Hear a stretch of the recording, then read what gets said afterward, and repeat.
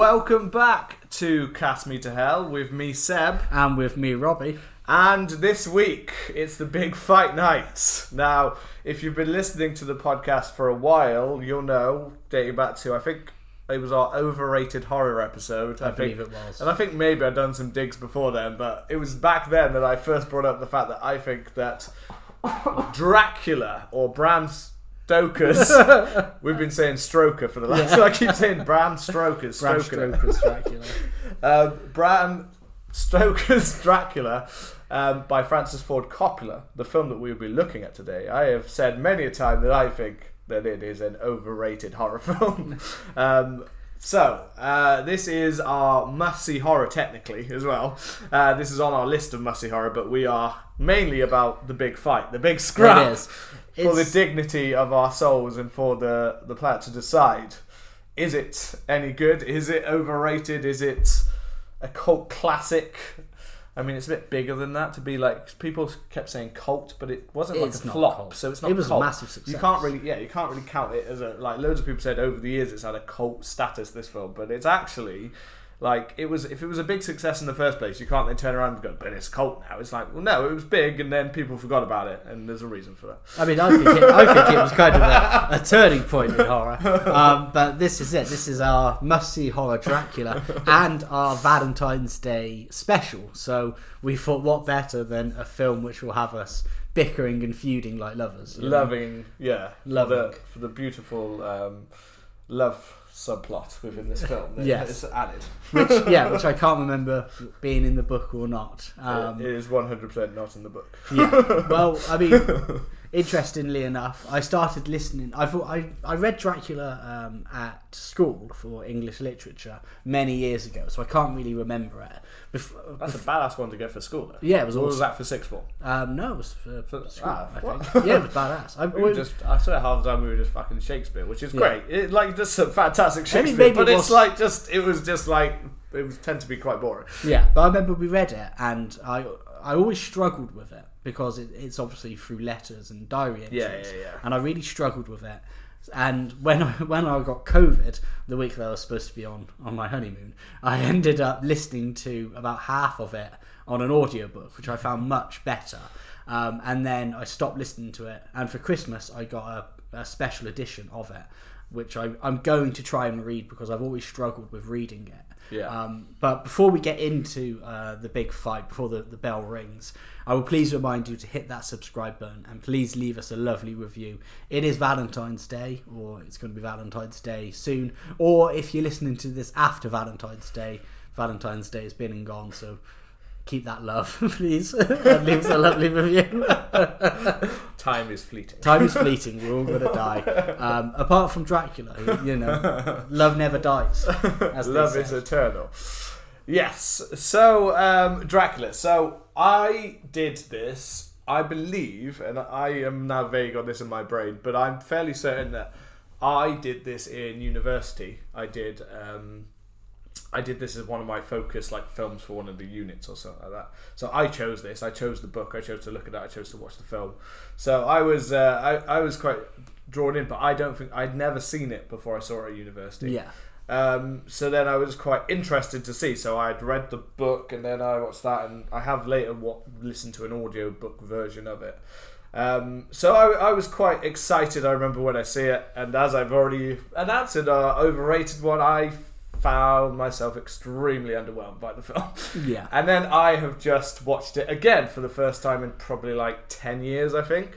And I sat there and I was like, I'm putting my phone to one side apart from the occasional quick note. And I was like, I'm going to watch this. And I even sent you a gif of the Clockwork Orange and Malcolm McDowell, just Yeah. I'm staring at this film. I'm going to force myself to watch this film properly so that I can analyse it and I can decide and I can find the parts that I like, and so that I'm not just bitching about the film the whole time. And I found things that I liked. That's good. But I also found a lot of bad stuff. Well, I have a feeling that the things that you hate are probably going to be the things that I love about this film, because it's very gothic, obviously. It's very flamboyant. It's very camp. It's very over the top. and it's very like it's almost borderline melodramatic at times, and I kind of love that. You know, it's one part of the film that I get it, and I get that it is one of those like it's campy, it's in your face at parts, it's kind of over the top, and I think it is a hard one because this is both probably the closest adaptation to the book. Yeah. And at the same time, it takes so many liberties that it kind of misses the point of the book. It's a very... It kind of misses the point of Dracula, I find. I was the most disappointing part of this film is Dracula for me. Like, very interesting. Early on, I really like him. Yeah. But as the film progresses, Dracula becomes just nothing. He's nothing of the Dracula that he should be, which is sad because Gary Oldman's performance is really good until the script completely lets him down. Well, and we will delve into that. I'm going to flow that out as we go throughout. But those are some early little tidbits of why. But I assume we'll work through the film as.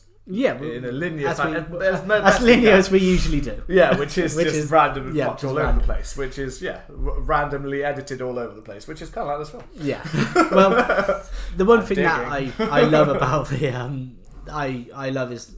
I love the opening. You know, I'm a big kind of score fan. Yeah. And I'm not going to be able to pronounce the name, but I think it's Wojciech Kilar who does the score. I mean, that can't be right. I mean, I'm looking at it. Yeah, you're right. Klar. Yeah, I can't pronounce. Yeah, I can't pronounce that either. I feel like that needs to be specifically in that language to make sense. To maybe make sense, yeah. To our phonetic language of brains in English, that doesn't make any sense. It doesn't click, no. That's like dropping all of the consonants and being like, that makes sense. Yeah, that makes sense. But it's an incredible, like gothic, and these sweeping orchestral pieces. Yeah. And the actual main kind of theme, which does play quite often throughout the film at certain times, it's just so incredible. And I think it sets the tone. We get it just kind of almost gets straight into it with the history of Dracula, and it does. I think one thing that they maybe this is taking liberties from the start, but Bram Stoker, it's always in there, man. Bram Stoker obviously based Dracula on Vlad the Impaler. Whereas this one, it very much, I don't recall that massively being in the book. Not like there's hints to it. They don't know who he is in the book. No, and there's definitely hints to it. Whereas with this one, they pretty much established that he was Vlad. It is Vlad the Impaler. They don't call him Vlad. Actually, I think they do, but. I think they do call him Vlad, yeah. Anthony Hopkins, early, and whatever character he's meant to be playing at the beginning there. I don't think he's just a priest, isn't he? Yeah. Yeah. But I get it. I like it, Yeah. It's that weird thing of having them play, a bunch of different people. Yeah. And I think they go straight into it of him being Vlad the Impaler and him being, this Romanian, Transylvanian warlord, effectively. The opening is very effective. Now, you were talking about the score, and to be honest, the score is really good. It's fantastic. I was about to say I was about to take my belt. No. The score is one thing that I would say, and if anything, I would say at some parts of this film, if that score wasn't so good, then it would have brought down. Sometimes a score can save certain scenes. A score could soar, baby. You know what I mean? Soar. Lots of people say there were a lot of films out there. They were like, if you just put a different score on it, this film could actually be way better. Just because your brain just goes, that's way more epic in your brain. You know what I mean? That's all it takes is one amazing score, and that is what this film has got. It does really raise some of those scenes, and it is really effective in this opening scenes because it has the. One part I really did like was the kind of the shadow silhouette battle. Yeah, that was really cool. Probably quite a good cost-effective way of not having to we haven't got the budget for that, so how do we do it? And that is one of the things that Coppola does in this film is he throws in a lot of different creative techniques. He's he's thrown in a lot, which some of them work really well, and some of them I think are at times a little bit of a detriment to this film, that they kind of he overdoes it with too many different stylizations Yeah. that he doesn't. It's like he doesn't quite always know like where you go with this. But this opening one does really work. Like the battle looks awesome. Him impaling him when you've got all of the people on the spikes, Yeah. and it's just like yes, like that does look cool. And that like skinned armor that he wears, Yeah, is yeah. just fucking badass. Yeah, yeah. You know, And that's what I think. So that's what I said in this opening scene. His lad, technically, Yeah. not so much He ain't Dracula at this Dracula. point, but he's Dracula. what he is. Like straight away, you know, Gary Oldman comes in with this accent which sounds believable as an accent. Yeah. You know what I mean? Whatever it is that he's made up in some way, like it's a believable accent that comes in, and he's, you know, straight away it's like this is Gary Oldman just owning the scene. You Yeah. know what I mean? He's there. He seems scary. He seems imposing. He seems like I'm here. And even when it has, obviously, it also has the subplot of Winona Ryder's Mina, killing herself while out, believing that he was gone and dead, and you know he's dead. Yeah. But it's just him. He's there, but he's just like. It's one of those things, and accents are a big problem in this film, and not just for the case that everyone knows about. There are lots of very terrible accents in this film, but this one he kind of owns. He's kind of there, and it's much stronger than it is a little bit later in the film, actually. But he's just a presence that's there, and everyone's like looking up to him and looks scared of him because he's like that. So that's what I mean. Straight away, I was like, okay, Gary Oldman actually is like owning the shit out of this, and I wouldn't expect anything less. Gary Oldman is he's one of our best, like the best actors living. Yeah. You know what I mean? He is an incredible actor. So I wouldn't expect anything less. But you know, Gary Oldman does also, like many other actors, he has his range of being both extremely like serious, imposing. He can play scary or serious, and he can be amazing. But he can also be hammy as shit sometimes. Yeah, you know, like his villain in like Leon's a fucking fantastic film, but he's a bit hammy in that role as the over the top villain kind of thing. You know what I mean? Yeah. Like he can play both sides of that. And this film kind of seems like he's clashing between should I be like staying to the source material of like what I think Dracula should be, or should I be going with Coppola's vision, which is a bit more campy and a bit more. He straddles the line, doesn't he? And he does go back and forth on this line depending on I think where the script takes him, kind of thing. He goes back and forth because remember Gary Oldman was more of a because he is more of a character actor. Yeah, you know he's not. Over the years, yes, in recent years, he has become more of like he'll lead a film kind of thing. But back then, he was purely the side character of it. Like it wasn't Gary Oldman is Dracula. Yeah, it was just that he's playing this character and he is the side character. Yeah, it was Keanu Reeves. Keanu Reeves was one of the big selling points of it, and that's when we get to Keanu Reeves. But yeah, I was interested by this, but it does have its first. This is the first part when it kind of delves away from the book, which is introducing the idea of,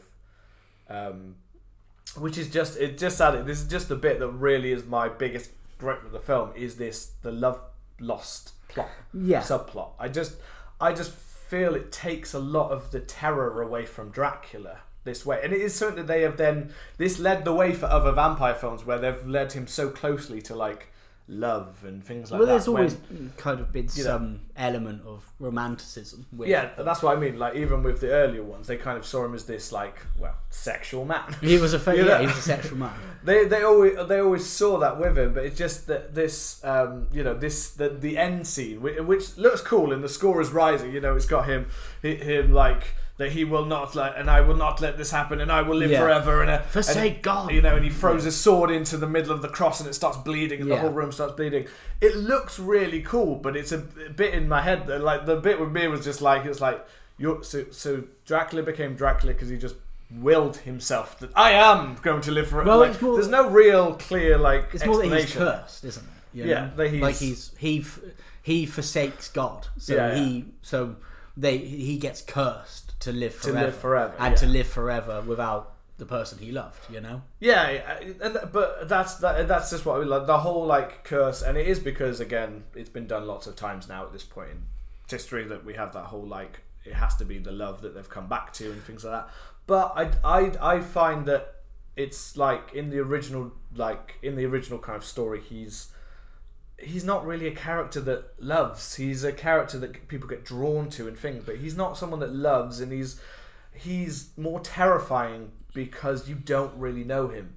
So this is kind of like when people say about like like trying to do the backstory of Michael Myers and being like that makes it less scary. And it does make it. With that, I'd agree. However, I think with Dracula, for me, I think it makes him scarier because he was a man. He knew what love is. He knew what life was like, and he's doing all of the horrible things that he does because he does some pretty fucking rotten things in this film. He does, and he knows things. how it's going to affect people. Yeah. So to me, it's kind of like I find that scarier. I get that process of being scary. I just don't think. I just don't think this film sells that in that way. Yeah. I don't think the script gives the liberties for it to actually delve enough into him. Yeah. For us to actually get that truly get that from the film. That would be an interesting perspective on Dracula that some people have done. I just didn't feel that this film as a whole gave enough time to Gary Oldman to actually make you actually go oh, he is reflective of the human past. Yeah. So when it only happens in random splatter, or mainly half of that is only revealed once he's in London with Winona Ryder, and you get little scenes of him with his love, which makes him a truly it shows his human side. Yeah. And I just think the whole Prince of Darkness coming to London to kind of spread the dread and the fear, and that should be that he's almost bringing it into people's hearts and their minds and things like that. I feel like none of that is there that was felt in the original novel because we're too focused on this love subplot about him feeling. And I mean, we'll get to why I think is later, but I gotta be honest. Once we hit London later on, really, he becomes a whiny little bitch. Fair enough. He's a Dracula whiny little bitch. That Dracula versus, fuck it, I even think fucking Twilight Edward Cullen could kick his ass. No. He's a bitch in that scene. What do you think of Tom Waits as Renfield?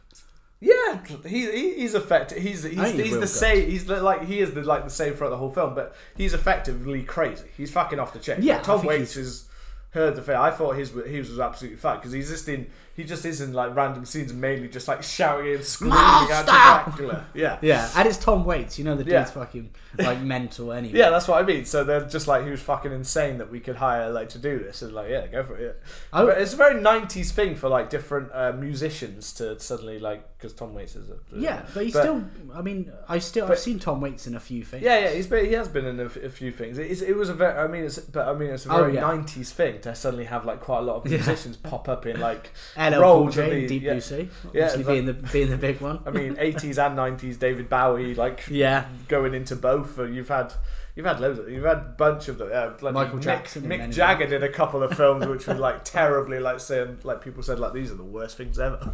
But they all thought at that stage for some reason the proper rockers thought we can do this acting lark, and some of it Bowie was great, other ones not so much. But Tom Waits here is effectively crazy because I feel like they didn't have to do much to make Tom Waits crazy. No, I feel like they just left him alone with a camera a lot of the time, and this is just how he is. I feel like he may actually be the thrall for some kind of dark vampire hidden away somewhere that he's just randomly got in contact with. He is kind of fucking nuts. He's one of the better ones, and some other ones go that. As I said, in these early scenes, I feel that Gary Oldman is a weightlifter who's holding it up for half of the for a lot of the other actors, especially the scenes with just him and Keanu. He is holding these scenes together by being the presence that he is in this early scene. One actor though that does go from terrible to really good is Anthony Hopkins. I think in that opening, his accent sounds fucking awful. Yeah. His whole demeanour, his narration even sounds kind of over the top and hammy. But then later in the film, Van Helsing fucking saved the film for me later on. Yeah, I find it's a weird thing because the opening is very much almost supposed to be, or at least I see it, almost a bit more like a stage play. Yeah. You have the puppet show, and then you get the silhouette show, and then that bit in the church is very much people just playing people, So it was only the second time I watched it that I clocked that it was Anthony Hopkins, and I get the idea behind if you're having Winona Ryder be the reincarnation, then effectively the main opposition for Dracula, the guy from the church, should also be Anthony Hopkins. Yeah. But I agree, it kind of feels very like, with him doing that early, like, because that opening bit of is obviously isn't added on. That's not so the narration, like, from because again, one thing Coppola tries to do is, like you said about in the book, that they have different narrators, different people, different perspective, different letters, different, you know, news articles, different things like that throughout the thing. So Coppola tries to do that by constantly having, like, different perspectives throughout the film. So you're constantly jumping to different people narrating different parts of the film. And obviously that opening bit is kind of a made up kind of part about the history of Vlad the Impaler kind of thing. Yeah. Instead of like in a novel where it starts more with the voyage of Demeter, and that's kind of more the close to the opening, isn't it? Kind of part of the film.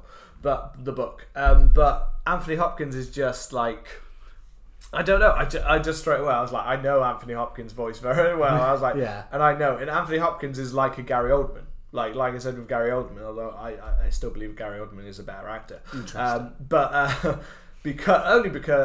I think that I think because Gary Oldman can change.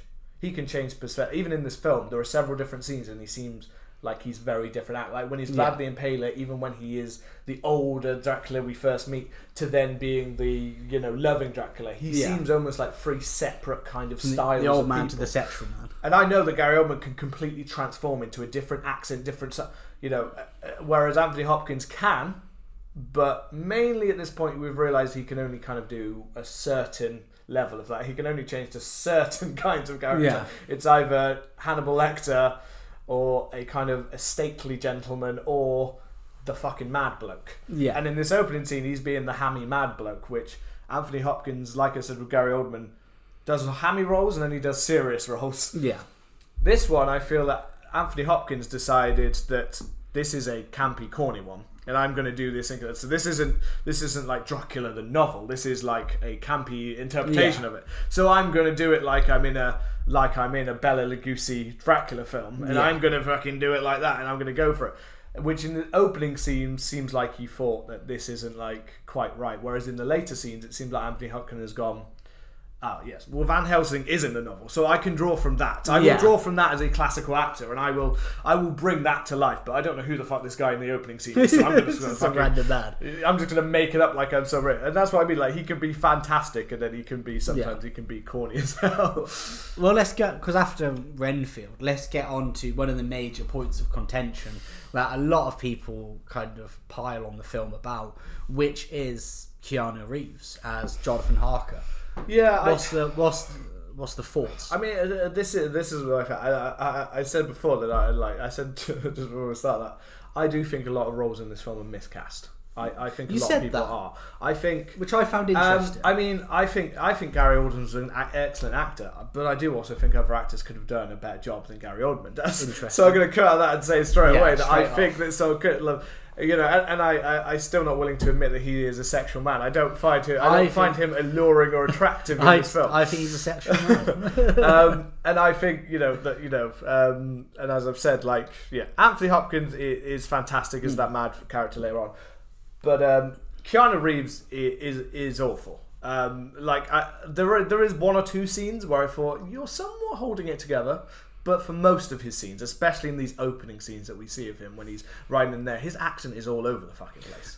I struggle to think, like, where is it Keanu and where is it just Jonathan Harker being a relatively bland character? Because in the book, he is bland. That's what I mean. Relatively bland. He's just like a dude. You know, it's not that I can't see why they cast Keanu Reeves. I can see the kind of, because like you said, there is a woodenness to the character. I think anyway, he's a bit of a bland. He is like the side character, but at the same time, in the original novel, you're still meant to see why Mina loves him, and in this film, you don't see why Mina would. And in fact, he becomes such a afterthought later on that you don't even know why. Because that whole subplot's not there. So Mina never falls for Dracula. She's in the novel, and she's not. She's not in love with him. She doesn't choose to turn or anything like that. So you should know why she would want to fight so hard to stay with Jonathan, and why she's disgusted. Should be disgusted by the monster, but not in this version. But Keanu Reeves doesn't give us any reason, because I mean, one thing, as I said before, is down to the script, because at no point do they give us any long amount of time with Winona Ryder's Mina and Jonathan Harkin. No, I think there's no scene where there should have been an early scene to kind of really show that level a little bit more, but there's really not. I think there's one maybe, but there's not enough. There's one at a restaurant but that's all. But Anthony Hopkins, when he's Van Helsing later on, and he's fucking owning the scene, and by that point she's already allured by Dracula. I'm pretty sure there is one before they go, where he's like, we'll get married when I'm back. Yeah, when they go down down the steps and it's like night, and they're like that, and the dialogue is like, I love you. It's really like not great. I'll agree. I will concede a point to you that scene, and there seems to be no chemistry between them. There is no chemistry between them, and the other actress who is miscast is Winona Ryder 100%. She can also not do the accent. I don't understand this idea of they've cast big actor stars at the time. She was huge. Keanu Reeves was huge. Early 90s. They were big young stars to try and bring in young people. And Winona Ryder Keanu Reeves did this once and went, okay, I was not good. I admit I'm not good. Winona Ryder's done a British accent several times in several films, and she's never been good at it. And I don't understand why directors. She also did Little Women adaptation, and there is another one, and I forgot what that one was, but she's done it several times, and I just straight away I was just like, that scene, it was, like I said, was bad straight away, so that didn't give either of the actors much of a good, because the dialogue wasn't very good, and it was like, okay, this isn't making me like think you're in love, this just makes me like, it feels a bit odd, it feels off, this scene.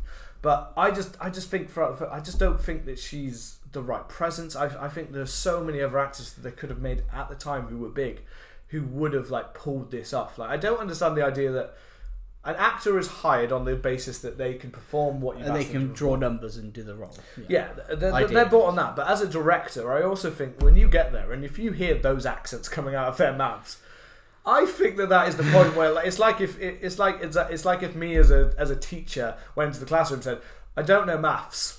Like, what do you mean you don't? I don't understand. I don't get it. I can't do it. I can do everything else. Like, I can be an actor and I look beautiful and I look this and I'm clapping for the character. Like as an actor, if I was the actor, but suddenly if I can't do one glaring thing that is absolutely needed in that film, I feel like that's the point when the director should be able to go, yeah, I'm gonna have to get rid of you if you can't do the one job that you're hired to do, which is the accents that need the English accent we need for this film. Then, and again, I don't think Francis Ford Coppola was that. I think part of that comes down to the fact I don't think Francis Ford Coppola was that bothered, as long as it kind of brought out like his vision in whatever the fuck it was. But I just think neither of them are right, and I also think Winona Ryder quite often lets down. The only part she's good in is the later part in the film when she's playing into what she is good at, which is being fucking weird and crazy. And that's what I agree with you. I think Keanu Reeves is miscast. I think they could have had somebody else.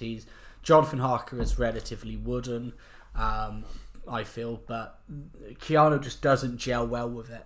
And Winona, sometimes I think, I'm not into it. But then as the film progresses, and maybe as she gets more involved with Dracula and Gary Oldman, and whether it's because I think Gary Oldman's doing a good performance and he's lifting her up, I find that I don't mind her as much. Yeah. The only other one that I just think it's not as good, like...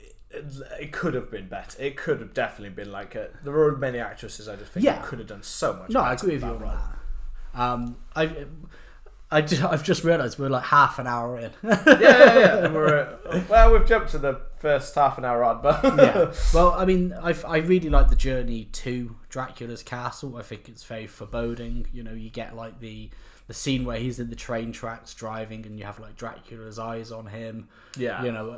Then you get the scenes. I think like the set design is incredible, as he's waiting at like the crossroads to get picked up by Dracula's driver, and then that weird carriage comes and picks him up, and then you start to get like a lot of surrealism, like the driver just like picks Jonathan up and he just like floats into the carriage. And when we meet Dracula, I think the parts at Dracula's castle are fantastic. I think like Gary Oldman's Dracula just fucks so hard in this scene. Like when you always have the image of Dracula as being like Bela Lugosi or Christopher Lee with like the cape and that kind of stuff, whereas this definitely I feel is a lot more to the novel when I was reading it or listening to it. This is much more like the old Dracula, the more dressing, flamboyant, less power at certain, like not quite as powerful as he can become, kind of thing, because he still needs more. But he's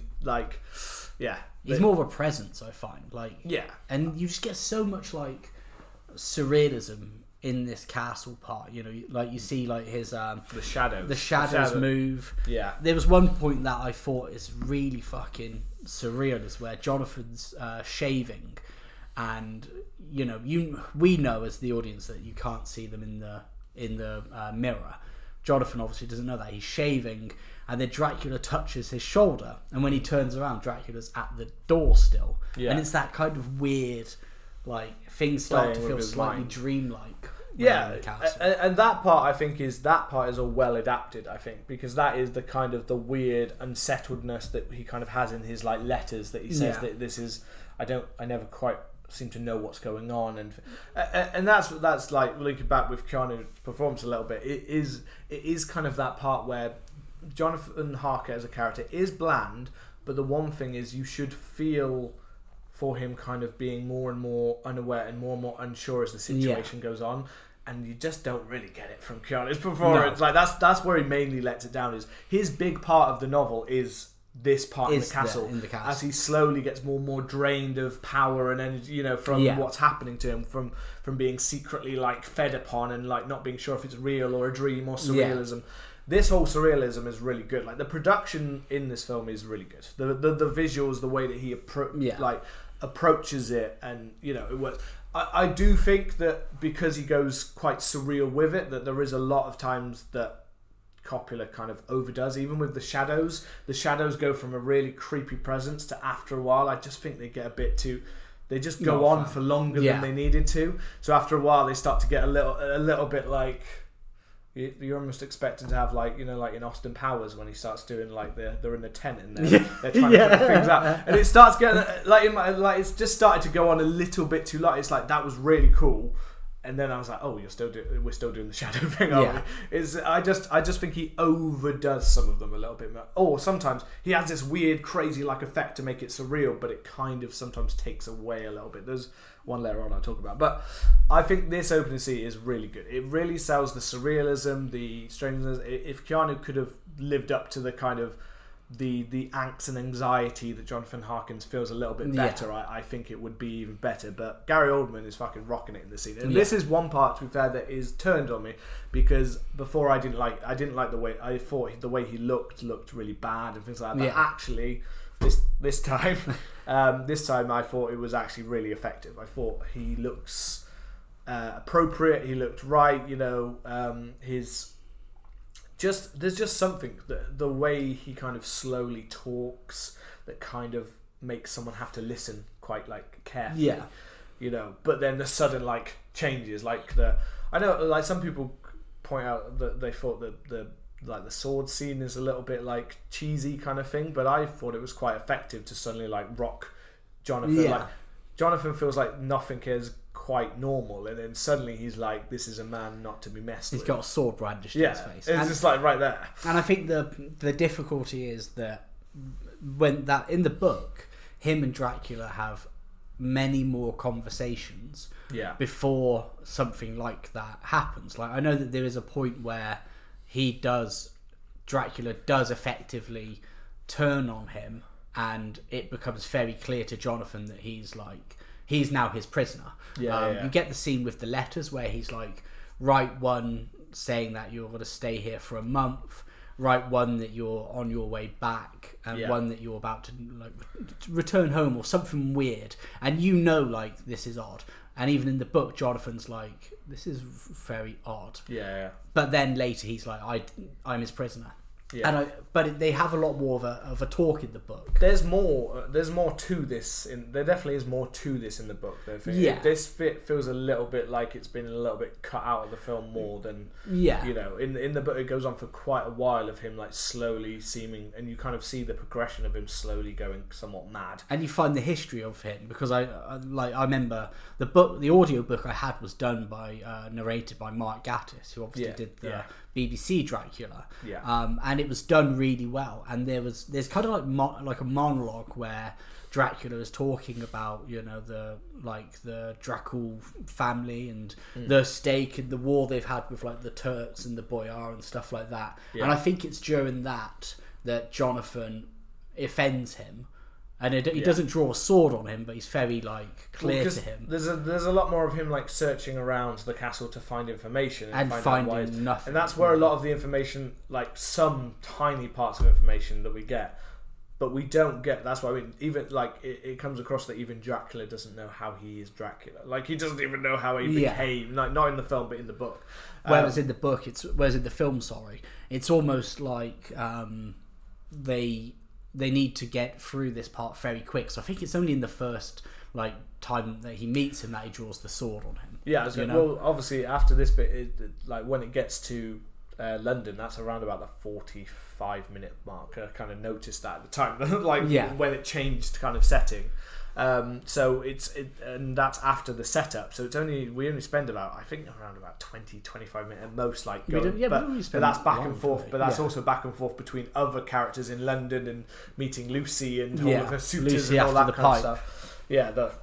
Again, very different character in the film than she is in the book. This is Coppola again taking his more sexual version of the film, because in the book she's not she's a woman of the time, which would not be a woman like this. No woman at the time goes around and stroking your sword and you know what I mean, she would have been cast out like a goddamn beaten. Yeah. She is a bit of a minx in the book though. She's very clearly playing these suitors she plays them in that kind of, but more in that kind of Jane Austen kind of playing them, not here's my tits. Yeah. You know what I mean? In this one it's so you're gonna fuck me at 12, and you're gonna fuck me at 2. Yeah, it's very much like that, isn't it? Yeah, she's there's not quite that. I don't think Coppola quite has the subtlety to be able to pull off that kind of classic kind of way about it. And it was the sex-charged 90s as well. He's trying to up that, but he is the romanticism love, but he is trying to go for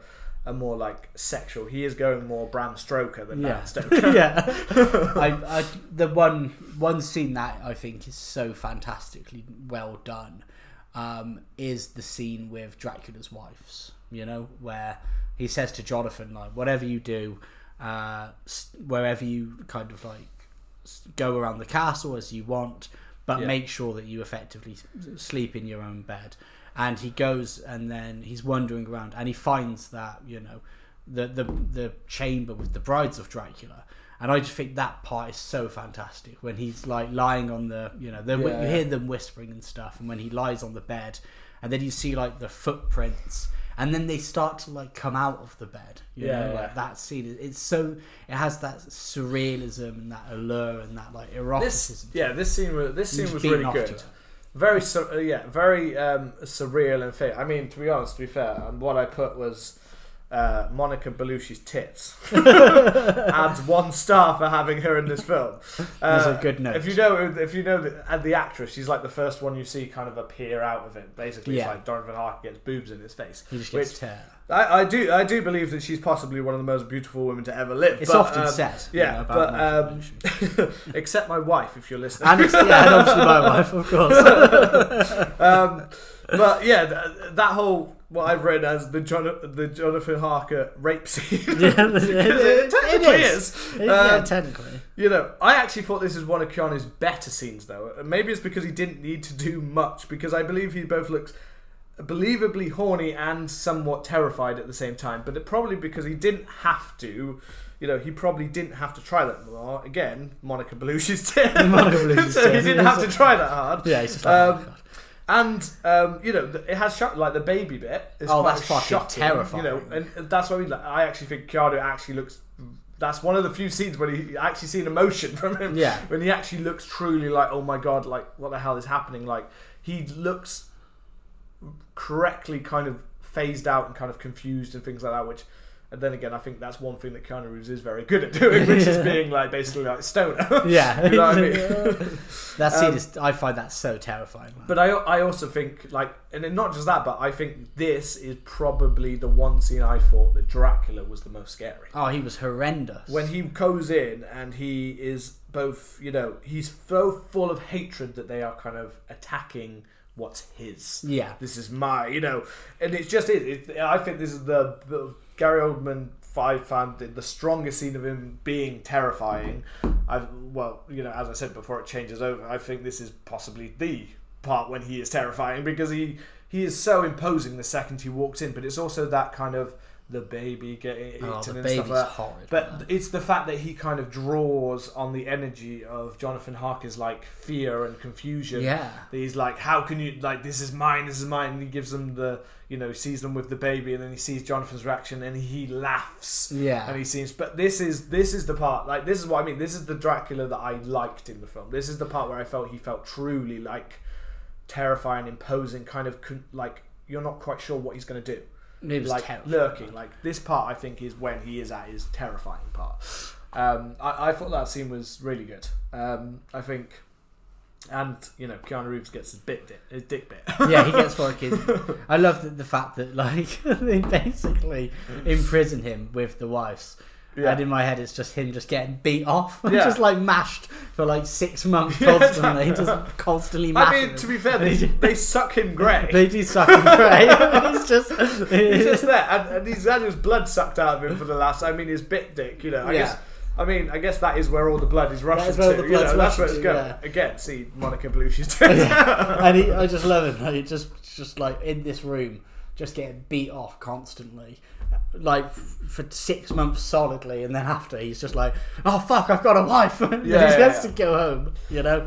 No, as I said, like the opening like was enjoyable, as if not a little bit like confusing as the logic as to how it became, and then we have these castle scenes which I think are really effective. They look really cool, you know, the way he shoots like the city settings in that old kind of style, because it's like it's a mixture of like practical like drawn artistry mixed with like fake lightning and all that kind of, you know, that kind of, to make this really like effective kind of scene, and that all feels appropriately what you'd expect from a Dracula kind of setting, you know, somewhat harking back again to like that gothic nature of the novel, and it all feels appropriately.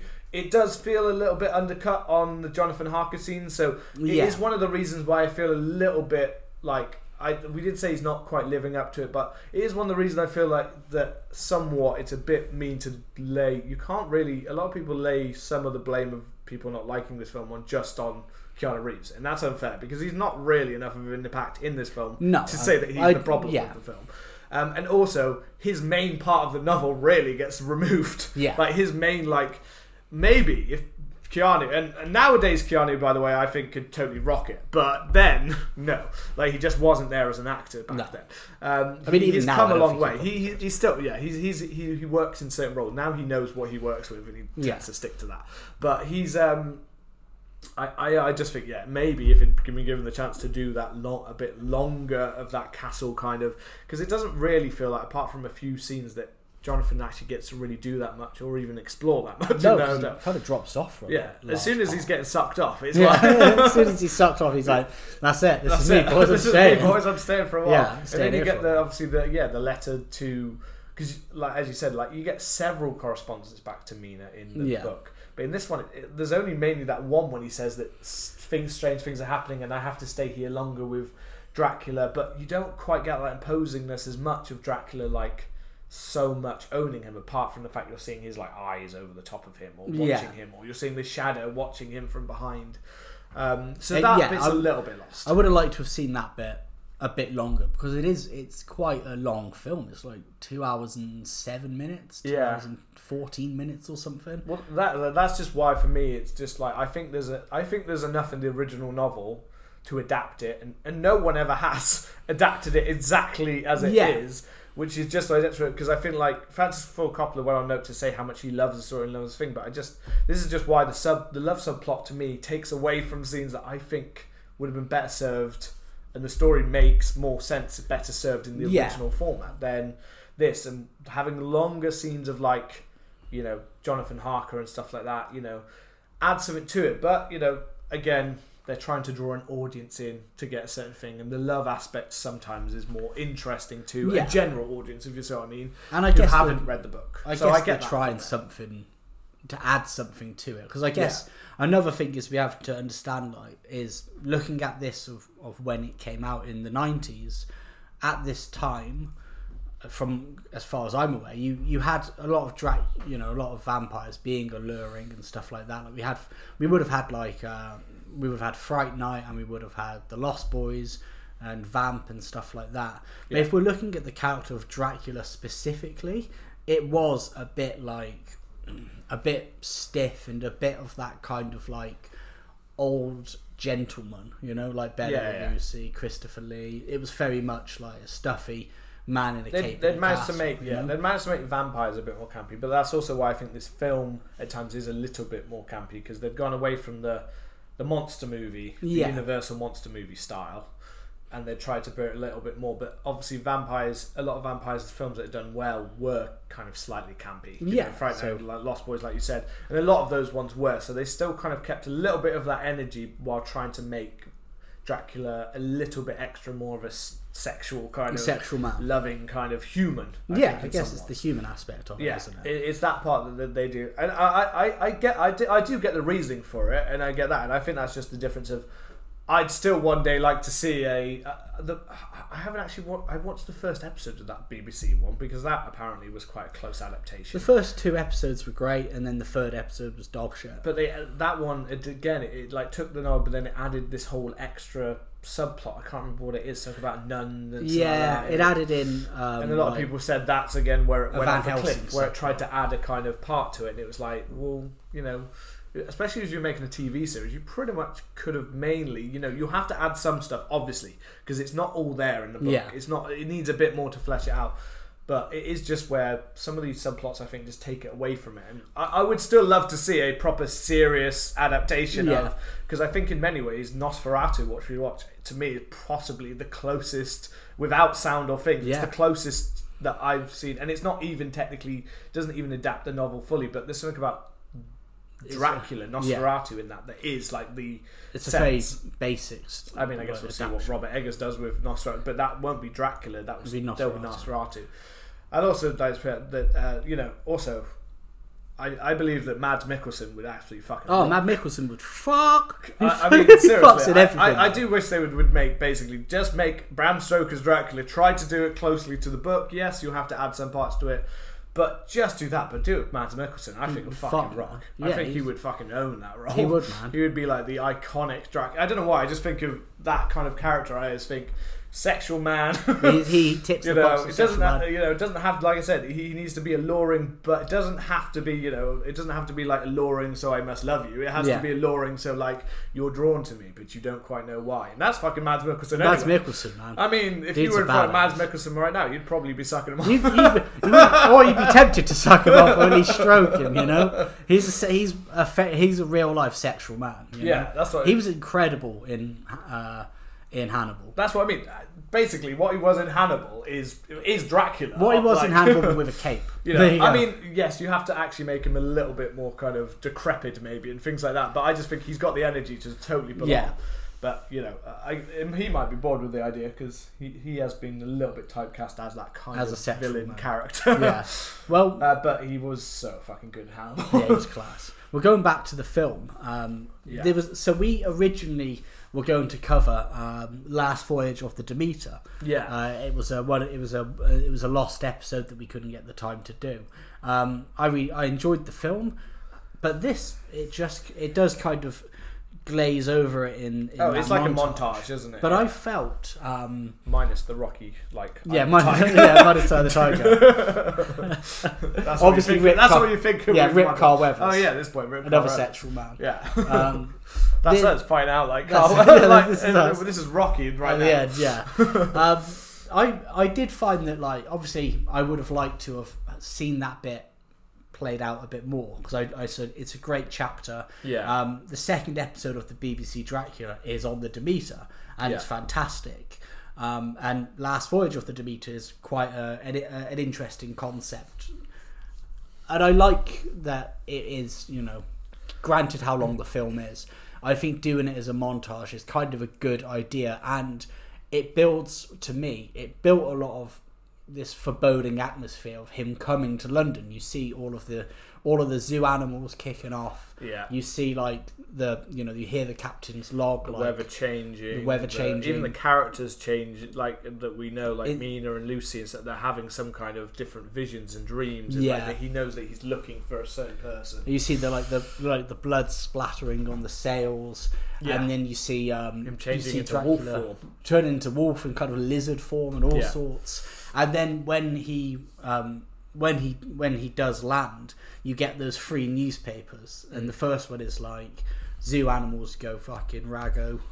It obviously, well, like, because you like get Azandon, but you get those newspapers, but that's also the newspapers follow after the scene when Lucy is fucked as a wolf. Is fucked as a wolf, which is awesome. I fucking love that scene. I mean, it's cool. I like the whole wolf thing. I like the whole different animals things, because that actually is kind of noted somewhat in the novel, that there are different forms, different creatures. Like a black dog is said to be seen, like, after the Demeter arrived on the, like, those kind of things are all very much there.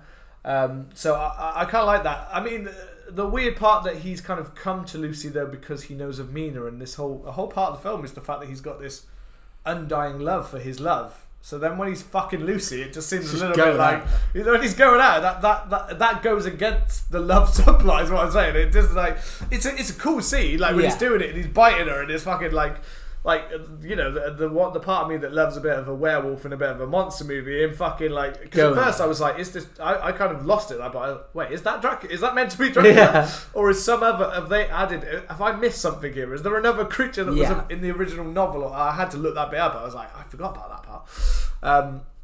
It is really cool. I just think it's a bit weird that it's like, but then it's meant to be surreal, and it's kind of played as to whether it's happening or not, because is it in Mina's dream or nightmare, and what the fuck is happening, because she kind of walks through, and even then, you've got Lucy in an outfit that she would never find. Like, no woman would even be able to buy an outfit like that. She's walking around in this fucking dirty ass, like Wuthering Heights outfit. Yeah, but full on, like, red and skimpy, and like she's just asking to be fucked by the wolf man. Dracula's just like, I was just here to bite you. I guess you're here for a fuck. I guess I'm pounded. Yeah. But it's this, like, really weird, surreal scene, because you have this also a very, like, weird, like, ethereal soundtrack of this kind of operatic woman singing, and then Dracula just fucking pounding and sucking her blood. Like, it's still interlaced with, like, different, like, shots of weather and storms and things like that. Like, even before that, you get the really fucking weird one where it's Lucy and Mina just kissing, just for no real reason. They're just in the garden, they're just making out. Yeah. It's like, why? It's like Francis Ford Coppola was like, just kiss. Just kiss. And what does it say? It's just kiss. Dracula wants you to see it. He's telling you to have a little kiss. He's telling you to have a kiss. Like, he literally directed. Like, this is another director where I think half the film you had one hand on the camera. Alfred Hitchcock style. Yeah, he was a fan of Hitchcock. He was, exactly. He's going for that craziness. He's going for that. Get beat off. And then I love when he, like, the wolf just looks at me and it's just like, you will not see me. Yeah. It just ends. He gets also a cool flash. It was really, like, a quick, like, you might miss it, but, like, the lightning flashes and you see his normal form underneath the werewolf, which is kind of a cool little interlaced. And it's that surrealism, man. You know, you're just like, what part of this is happening? Like, was he a wolf? Was he just a man? Yeah. Like, what's going on? You know? It's a really cool scene, a really cool kind of shot. I think, and as I said, I like one thing I do like about Dracula in this film is the different forms he takes. Yeah. The fact that they change it up. Like, I feel like for Gary Oldman as an actor, it was a fun role to do, because he got to do so many different. He got werewolf, he got Batman, he got not Batman. Literally, he turns into a man that is like a bat, like the Voyage of Demeter, the film. Feels like they very much took from the way he looks later when he turns into that form. Like, that is totally the way he looks in Voyage of Demeter. So they definitely stole that version for their film.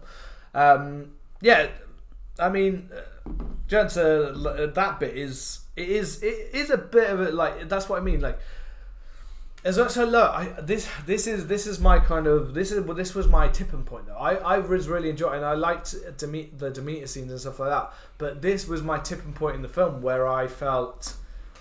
I mean, I've got to be honest. This is about 45 minutes to about 50 minutes into the film. Yeah. And then this is the part when it's in London. And I felt that this film just slumps. Really? The second it got into London, I was just like, it goes all about the love subplot. Everything else the other characters are doing, it doesn't feel like... I didn't feel like I got to know the other characters. It felt like they were just coming in to either give exposition about something that Dracula's done or how we're going to stop the bat. It didn't feel like I was getting more to know the characters, but we're seeing scenes with the characters.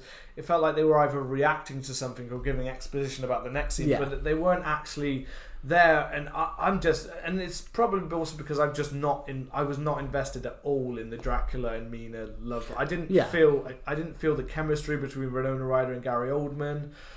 And I just didn't feel. I felt that it really humanized him too much, and that's my main problem with the film in general. Is he goes from this terrifying character doing shit like that, and like even the werewolf, all that kind of shit. And he does still have some scenes where he does some shit to people. I'm not saying it stops, but for the most part, every time I saw Dracula after this, I just felt like he felt weak. Like he is meant to be weak because in sunlight, whatever, when he sees him. But I just didn't feel that. Like I got the alluringness of him, but even in their first meeting on the street, it seemed like that doesn't seem like somebody's going to be like, oh, you're an interesting man. It seems like it's like, oh, well, fucking hell, get away from me, you weird sounding freak. Well, she's like that. I thought it's really weird. She is like that because it turns too quickly from being that to being like. But then I'm like, oh, he's Dracula, so I can just fucking do some mind shit. But then it doesn't make it feel real. Then it's like not a real love. Well, it's weird because he's like, he's really charming. He's a sexual man, and then he's like, see me on the other side of the street. She sees him, and they start talking, and she's like, he's asking her questions, and she's like, I'll have you know that my husband, and she says, like, she makes it very clear that she's married and she's not interested, and then he's like, oh, excuse me, let me introduce myself, I'm Prince Vlad. And as soon as he's like, I'm Prince Vlad, she's like, oh, okay. She's like, oh, you're money, a prince. You're a prince. I'm fucking in now. Just took my knickers off. But what I think is that this film, they play effectively. This is where it splinters off into kind of two points, which then come back together. And I think the reason why it can feel slightly disjointed is that you get the focus on the the Mina and Dracula kind of love subplot, but then you also get the Lucy kind of subplot where she's choosing her suitors. And I actually thought that the suitors were really well cast. So you had Richard E. Grant as Doctor. Yeah, they're a stronger part. Carrie Elwes, Elwes, from Saw, and lots of. And then Billy Campbell, who I don't know if I've seen it. I've seen him in quite a few roles and things like that. But effectively, you get Doctor, you get Lord, or you get Cowboy. That's right. Like three classes. They're fine. Like at first. I mean, they're not very clearly kind of like fleshed out to start with, but you get a lot more in Richard E. Grant because he's obviously with Renfield. Renfield, and you're getting some of those crazy scenes. And Richard E. Grant plays that perfect. I think Richard E. Grant plays really good. He's really good. The Quincy, which is Billy Campbell, I think. Yeah. And then I can't actually remember what Lord Helmsworth. Helmsworth. I got the cast here. Lord Arthur Holmwood, which are again, these are characters that are in the novels and never actually were really adapted before this. The same as the Demeter. Before this, they didn't really ever do the Demeter scene. So this is what I mean. He is adapting scenes that hadn't been ever done before. They'd always been forgotten about or left aside because they didn't match the tone of Dracula they were going for, which was not really the novel's Dracula anyway that they went for before.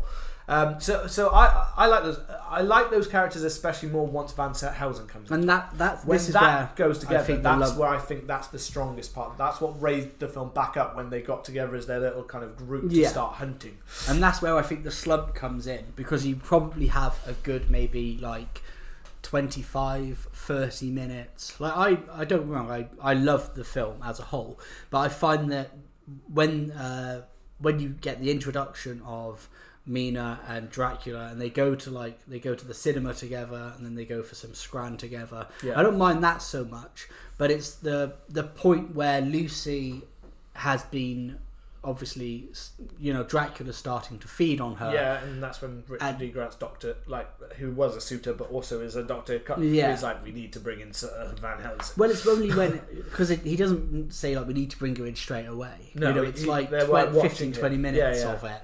And then I agree. I think once we get Anthony Hopkins and once Van Helsing does come back in, then I think the film starts to go back up. Yeah. I do think there's. That's what I mean. There is. There. Yeah, I do think it's quite a little slump there where, and that's part of it. I guess is because the slump mainly comes from the subplot, which is the love subplot. And if you're not feeling it, if you're not into it, then I can kind of see why some people, and then this is a major contention, I think, from what I've seen for other people, is that they really love the parts that are adapted. And I think when he adapts the novel, he does it really well. Yeah. When he does this, it just doesn't seem quite as clear. I just don't think the reasoning is there enough for feeling like Mina is obsessed with Dracula. Yeah. And there's a part of it where there's an allure or things like that you just think.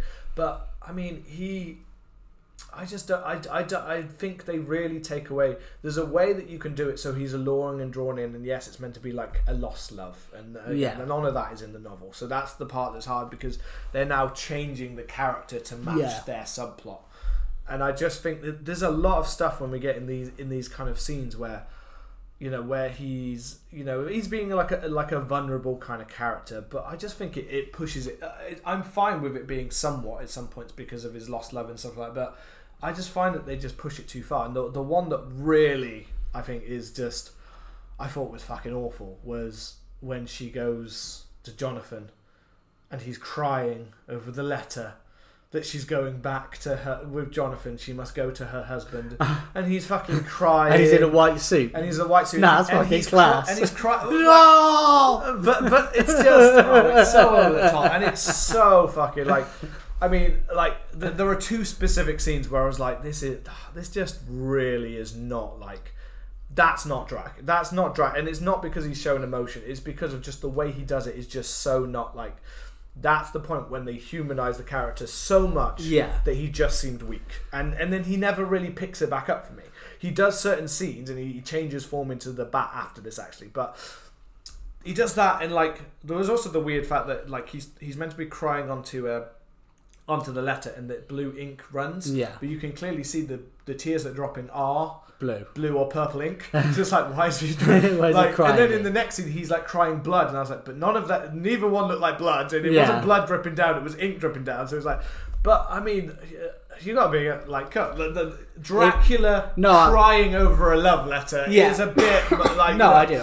The man who's lived that long and then suddenly and has a darkness and sort, and take him back to that first half an hour of him in the castle and the way he reacts and the love he gets of a baby being thing, and suddenly it's yes, it's the long lost love, but it's just that I just think those parts, I think there is a lot of good in this film when it's adapting the book mainly to us.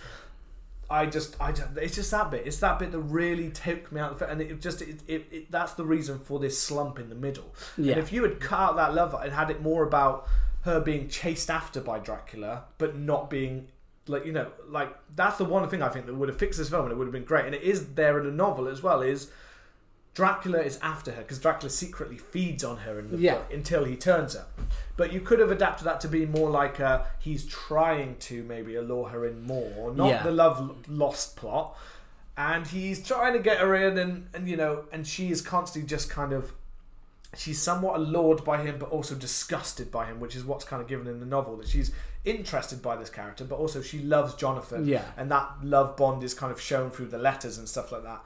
So she's committed to him completely. So she's not going to just suddenly turn on with Dracula and go you're fucking fit prince. Yeah, you know what I mean? But so, and if she'd slowly been drawn, somewhat drawn into him, but not in that kind of full love kind of way, and if she was manipulated because he is secretly feeding on her to draw him, I just think that would have been a far more interesting kind of interaction back and forth, where it's kind of more like, I don't know, what would you call it, gaslighting or whatever. Gaslight, yeah. You know what I mean? Basically, it's that kind of relationship I think would have formed a far more than trying to force it into the love that I've lost and I must regain. Like I just think that is the part that lets down some of the other stronger parts, and it's also the part that, because the one thing I know that lots of people, and even people that like the film, say the film is disjointed. Yeah, it just feels too many, because he's trying to do the narrator in different parts, which it's in itself as a style is going to feel disjointed.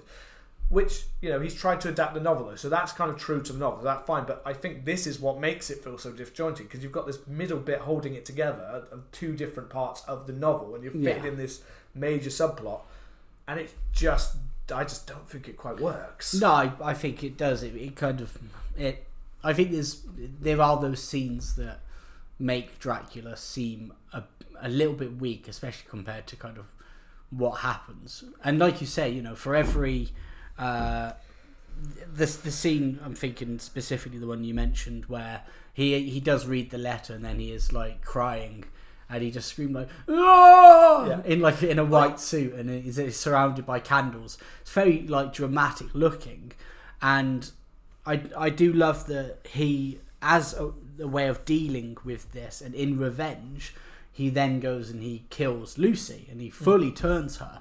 But it's almost like, I think they could have just had him read the letter of Mina is going back to Jonathan, and as a retaliation he goes and kills Lucy, turns her, because that's a very think back to that turn that I said, like when with the Jonathan Harker rape scene or whatever. The way he is in that, the way he turns from like kind of sinister to then kind of taking enjoyment. I think that could have gone from this love, even if it was still the love plot, to a sudden sinister kind of, he reads it in the anger that builds up, and that's what he does. He then goes and he he turns Lucy, or he kills her, and effectively she comes back as a vampire. And I think that would be really, they should have just had that, because that is very sinister. It makes you realise that not only was he feeding on Lucy as a way of like getting his strength back, but it was also a way to keep an eye on Mina.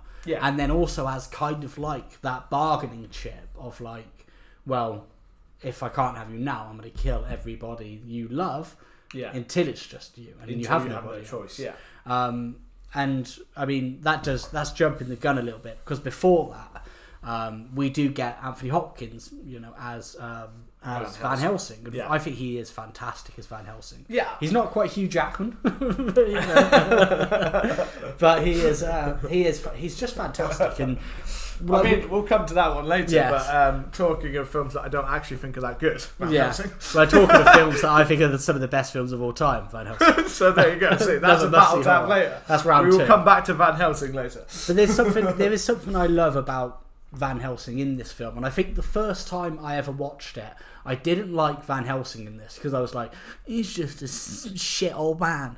And now I watch it as a grown-up, as an adult, I'm like, I love that he is this, he's a doctor, and the main thing that he says to the 3 suitors, who become their own little characters, and I like it. One thing I read about in the book is they have like a much closer bond. The 3 suitors are all kind of actually friends and know each other, and they do get drawn together when Lucy's ill. They get drawn together when she's ill. But in the book, I remember there being a chapter or a letter where she chooses Lord Holmwood as like as her suitor, and the others are like, that's fine, like don't worry about it. But you know the best man won, and then Quincy Morris is like, there's always got to be a place for you around the fireplace to drink some whiskey, and he's we'll go riding out tomorrow, and you get a sense that there's camaraderie there before. But going back to Anthony Hopkins as Van Helsing, he's talking to them, and obviously he's the doctor's mentor, and he says about her being a vampire, Nosferatu, this is what seems to be going on, and he's like, that's preposterous. And he basically says like, you're a scientist and a man of science. Do you not think that there's things that we don't we don't understand and we don't know about outside of it. And then he does that like vanishing trick where he's like on the other side of the room, like, or like the other side of the field behind smoke, like, do you not see? And he does also do a really funny line, which I don't know if you picked up on, but when they they do blood tests and they do stuff on her, and he sees like the bites in her neck, he's talking about what she is, and he goes, she's the devil's concubine. Yeah. That's right. He is. This is the thing. Like, it's not a serious performance in many ways. He is being full on Anthony Hopkins, but this is like the best kind of hammy. This is theatrical Anthony Hopkins. This is like his theatre background, being like, I'm just going to throw it all at you, and you can take whatever. And he's also a character. I love the fact he's a character that just doesn't give a shit. Yeah. And I that's pure. I feel like that's pure Anthony Hopkins. That's pure, just like he's taken the script and gone, yes, but this is much better. Yeah. Like, I'm gonna fucking do it myself. Like I that's what I think. I think Anthony Hopkins in some of these scenes has literally gone like, fuck it. Like the scene he says, it's basically about taking Lucy's head, but he says it in a way like, well, that's a completely normal thing to do. I just need to take her head and investigate it. And everyone else is like, she's just died. Like, she's just died. And he's like, yes, and? Yes, and? I need her head. I need to check it. That's the scientific thing to do. Like, and then I don't give a fuck if she's dead. She's dead. When they're in the restaurant and they're like, so you killed Lucy? He's like, well, so you drove a stake through Lucy's heart? Yes, and then I cut off her head and burnt her body. Yeah, just eating his he's just eating his steak and like, who cares? That's why he's just a presence that I think is then needed, and that's what I related to. Like in the early scenes, I think Gary Oldman is that presence that lifts the film. In the later part, the second part of the film or the third act of the film, Anthony Hopkins is the one that I think rises it when I feel like Gary Oldman has not actually got as much to do. Like, he's got things to do in terms of changing being and stuff like that, but generally I just think he's not got as much to do generally. So I think Van Helsing character makes a very big impression here. Yeah, I think he's so well done. He is really good in that kind of part. The bit with Lucy where they do, they go to her grave kind of at night, and they pop it open, and Lord Holmwood's like got his fucking shooter in Van Helsing's face, and he's like, "What did you do to her body?" They see that the grave's missing, and that part is so fucking good. I really liked that. She comes downstairs in that kind of like white cloak. Oh yeah, she's got the child with her. This is just and the child's like, and they're all just looking like, what the fuck it's is so happening? Fucking grim. But so terrifying. I mean, like you said before in the novel. Now, as I said before, I do feel like a lot of the. Sadly, one thing I do feel is that as much as we have loads and we have the stacked cast of characters, I do just feel like I don't feel like we really get to form that much of a bond with a lot of these characters. I feel like they're kind of there. I don't know. I just didn't feel a connection to a lot. The Van Helsing I did towards it, and when we get the camaraderie between the suitors. And that part, I think we do somewhat feel that kind of thing. Because after they do it, I think they bond through Lucy, which I think is actually quite a good part. That they bond around her, and therefore in this scene, you see that kind of joint together of like, what have we had to do to her? And then they're like, oh, she is alive again, and they're kind of amazed. But you can kind of see it in each of the actors, like especially I think I've noticed Richard E. Grant and Carly Hughes, their two characters. Obviously, he was going to be in her. But Richard E. Grant's the one that most seemed to maybe be in love with her, of any of them. And you see this kind of moment in their brain of like, maybe we can still have her, maybe we can still save her. And very quickly, obviously, Van Helsing is like, yep, so we need to fucking stake her and fucking take the head. Yeah. And they're all like thinking, and I think you see that grief on Richard E. Grant's more than Eddie, because you're just like, fuck, what? And Richard E. Grant's such a good actor. He is. He's a great actor. He's really underrated. Yeah. He is. He's like, I'm glad in the last few years he's actually had a resurgence in the last few years, because he was kind of being pitted into these like non-roles for like quite a while. Like people thought, oh, he's just Richard E. Grant. He's people acted like, what is it? Richard E. Grant, Hugh Grant, and Rupert Everett. Three actors who always seem to basically like, people would just go, they're just the posh British guy. That's all they can do. They can't get anything out. And I don't know so much about Rupert Everett, but Hugh Grant and Richard E. Grant in the last few years have both had a lot of different roles that have been like, they can be different. They can be, they don't just have to be that, bumbling. And there are people out there that probably still believe that we British are basically just Hugh Grant or Richard E. Grant characters. We are like a bumbling, like a I do love you so, or we're just people that walk around in top hats and have a cane and be like, yes. You, clean our shoes, you dirty peasants. Coincidentally, we do have our top hats and canes with us. But that's just purely coincidence, not because we're British. It's a casual wear. But yeah, so it's really nice to have seen a resurgence for him where he's getting a lot of roles in like different kinds of films and dramatic films and seeing how good he can be, and he is really good in this film. And this whole scene is really good. Like, they quickly snatch away the child. Jesus Christ! Like, get that child out of here, and then get this traumatized child out of here. But it just is dark London night. Taking her down, and it is bloody. Yeah, like hammering it down into her chest, and like then. It's Van Helsing who takes the head, isn't it? Is it Van Helsing? Yeah, I was going to say.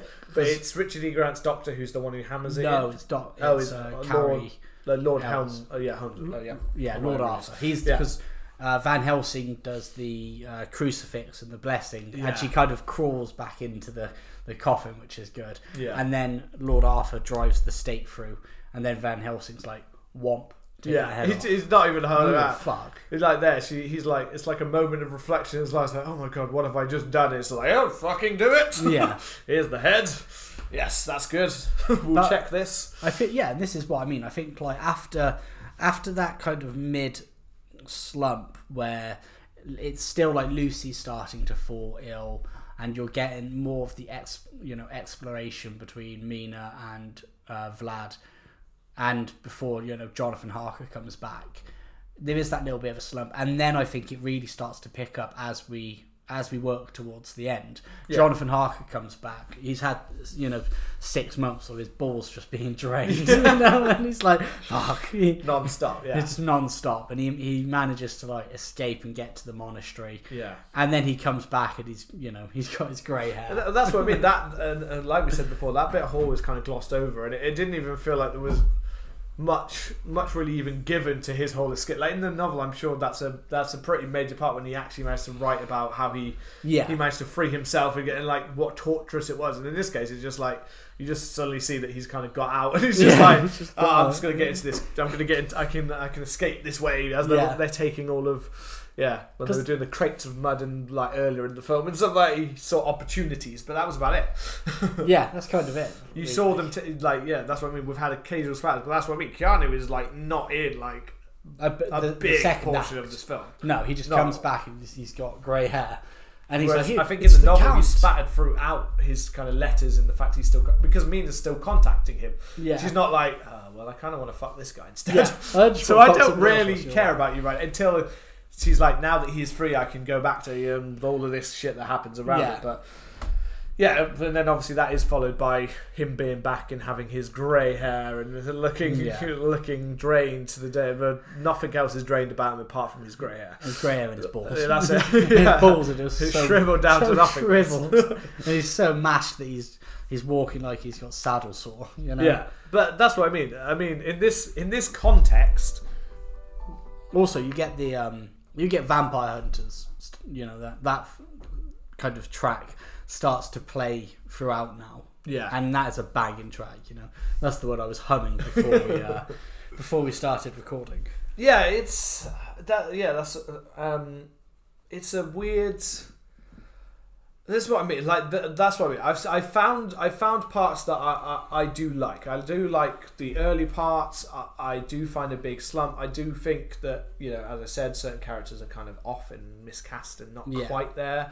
And I do find a little bit about the scripting or general like.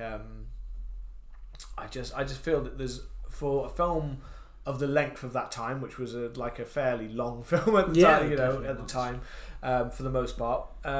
I don't feel that the depth is given to some of the characters, and I'm not saying that depth is necessarily there, but when you've got a book where a lot of it is all about from their perspective and into their characters, it feels a bit underwhelming when you've got characters who are not really giving you much else. I mean, Jonathan Harkin is bland, yes, wooden maybe, but we do know quite a bit about him, and we know fuck all about him in this version. I don't think. Yeah, we don't really get much depth to him, and then because Mina's is not so much of the tormented and disgusted being allured by this Dracula-like character. Instead, we've got the love angle. It's not quite the same kind of character. So Winona Ryder half the time just seems like a character who's kind of just in a daze of being meant to be in love or being forced to be in love or whatever way you take her love.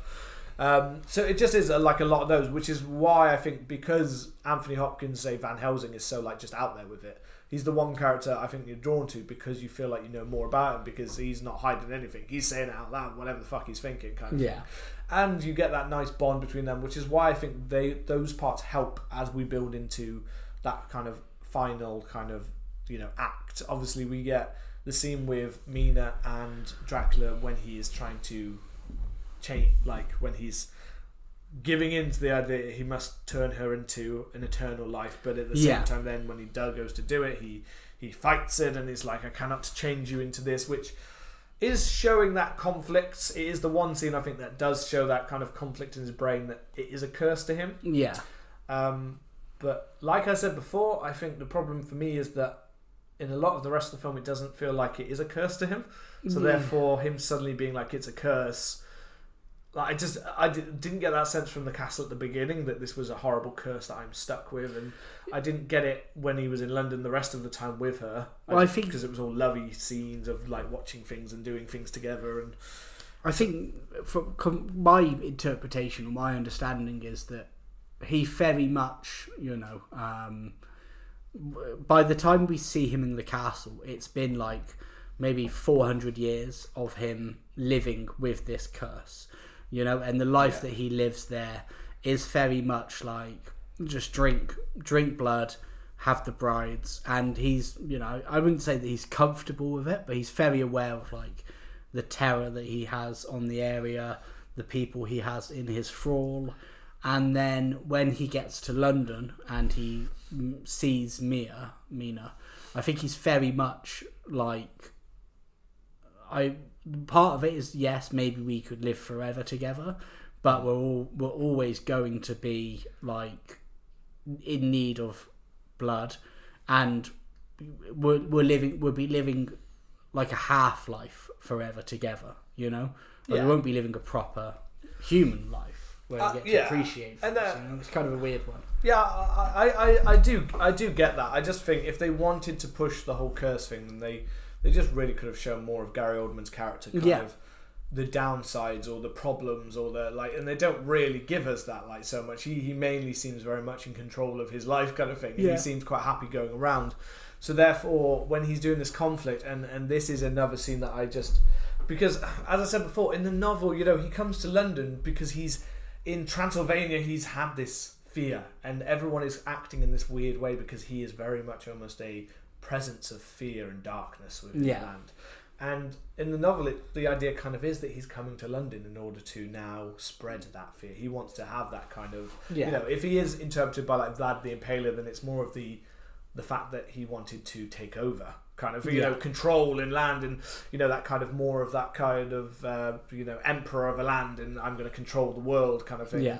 That's kind of what's there, but because it's so much focuses on Mina and Vit, none of that kind of fear, apart from being in this very small group. It doesn't feel like, apart from that bit when he first gets off the ship and we see like all of the way that the animals react and stuff like that. But apart from that, it doesn't feel like London as a whole starts to become a really like horribly changed or gothic place because of him. And that's kind of that darkness spreading and that like way that it changes and the way it can manipulate people and take people.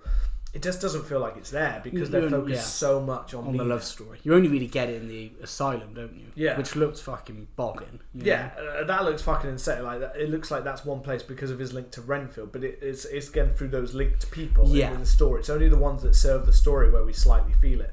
But it would have been nice in general if because the rest of London doesn't look like it's changed. And one thing I would have loved Coppola to have done is kind of just show a bit more of the darkness changing around with him being around. That would have at least added an element of that story in the background, where you could have focused on the love, fine, like if that's the way they want to go with it, but you could have just had like a bit more of a you can see them changing, or people kind of changing, or because when they first come in, you've got like the paper boy like quite happily like trying to sell papers, and you've got people going about their business. That shot when he first meets her, it would be interesting if, like, you know, if we went back to that kind of thing, and actually the streets look much duller and much more lifeless, and like they feel that there's something on the street, or like a Jack the Ripper kind of, you know, there's something terrifying in the streets, and we don't want to be out in it that way. Yeah, it would be cool. You know, that just to give that foreboding, but I feel like all of that foreboding, that fear of Dracula is not really here, because it is so focused on the love story. The love story, which is why it just kind of feels a little bit like, I think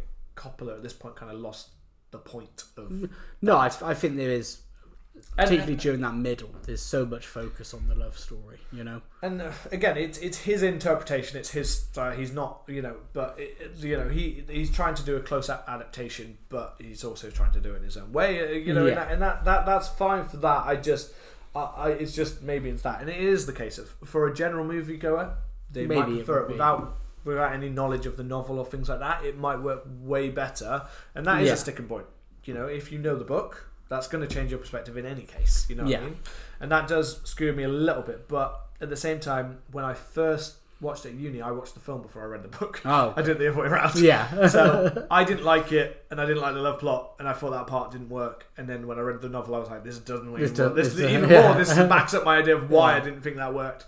So I think that there is, you know, I'm not just taking it purely from I read the book and it's like that. I just didn't think it kind of worked. And lots of things I do think work more now, but I think also that scene of him, I don't know, I said there were two scenes that really stuck with me of him feeling too humanised and things. One was the letter, and the other one is this scene when he's trying to give her the blood and he's trying to do that. She sucks his nipple. But it's the bit. It's not so much that bit when he's like she's feeding off of him, because there's kind of a weird kind of grotesque kind of you know, weirdness to that scene, which is fine. A kind of an odd, you know, throws you off a bit, feels a bit uncomfortable kind of thing, which is fine.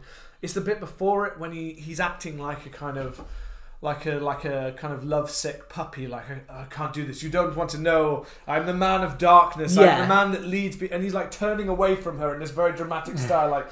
And I don't know if it's Gary Oldman going into theatre mode or something, like, because it's a very theatre, like turn away from you and no, I will not look, and it feels. But when it's on screen, it just, again, it makes you think of something like a I don't know, like a teenage rom-com when someone's like, oh no, I cannot. But when the words he's saying is that people, like, all of men want to kill me, and all of it, and that's not the feeling I'm getting from you right now, man, because you just look like someone who's like, oh no, you must not do this to me, you know, I am the darkness of men, I am the fear of it. And they're just like, you're really not right now, mate. You're making me less scared of you by the moment, which this scene is followed by a really awesome scene of the way of looking. But I just think that part again, it over-humanises him. I guess it's trying to lead into that gothic romanticism, isn't it? It's trying to do that melodramatic, and it is over the top. Some of this somewhat feels a bit more Mary Shelley's Frankenstein than it does Bram Stoker's Dracula. It feels like they've kind of taken a bit of that kind of that was after.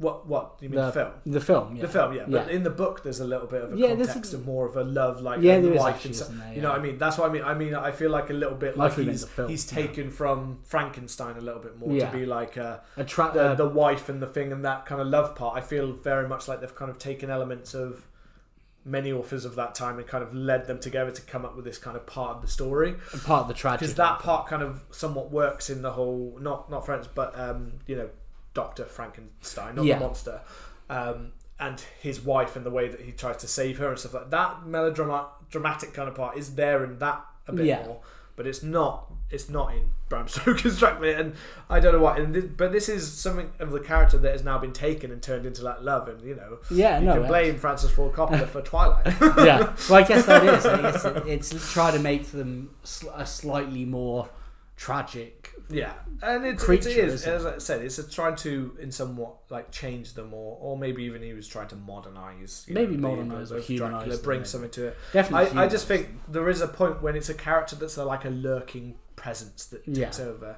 there is a point when it's like you humanise them too much. Yeah. You've taken that, and it's also because there's quite lengths between him feeling like he's doing much that's actually terrifying or horrifying.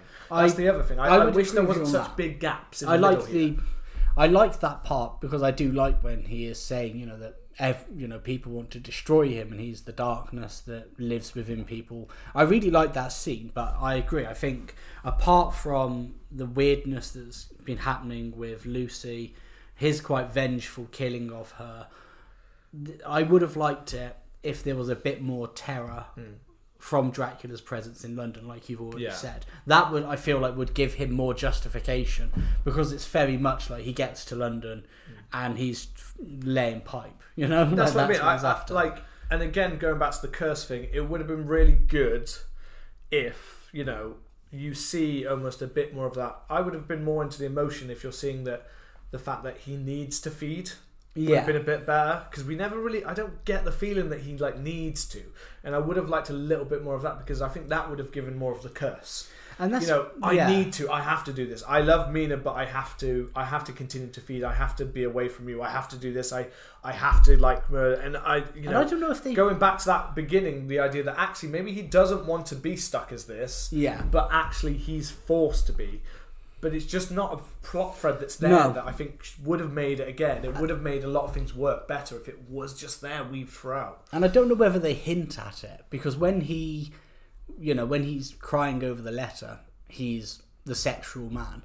And then when he goes to kill Lucy, he is very much the old Count. Yeah, you know? And it's like that weird split personality. The split, like his different personas are meant to reflect those. They could be. It's a, you know, that would somewhat work. It's just about how you're showing it off, and I think how you weave it. I think Coppola is really good here, like visually, and he throws a lot of things into it, but I just don't think that his vision was completely clear here. I think he wasn't quite like he didn't write it either, so it's a kind of taking someone else's and then putting his vision onto it.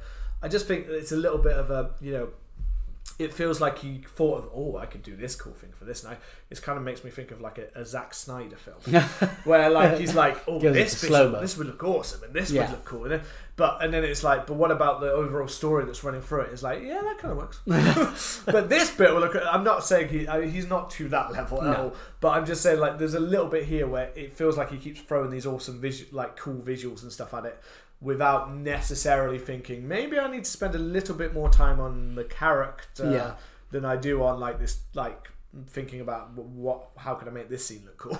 Well, why don't we move on to kind of the last couple of scenes? The one where the third act, as I said before, I think the first act's pretty strong, and the third act's pretty strong, because the third act is mainly, for the most part, actually pretty much adapted from the book, which is about the whole like them going kind of out racing to after him, hunt him kind of thing, which I'd actually forgot that part. So when I look back at the subplot, I was like, I forgot that part happens in the thing.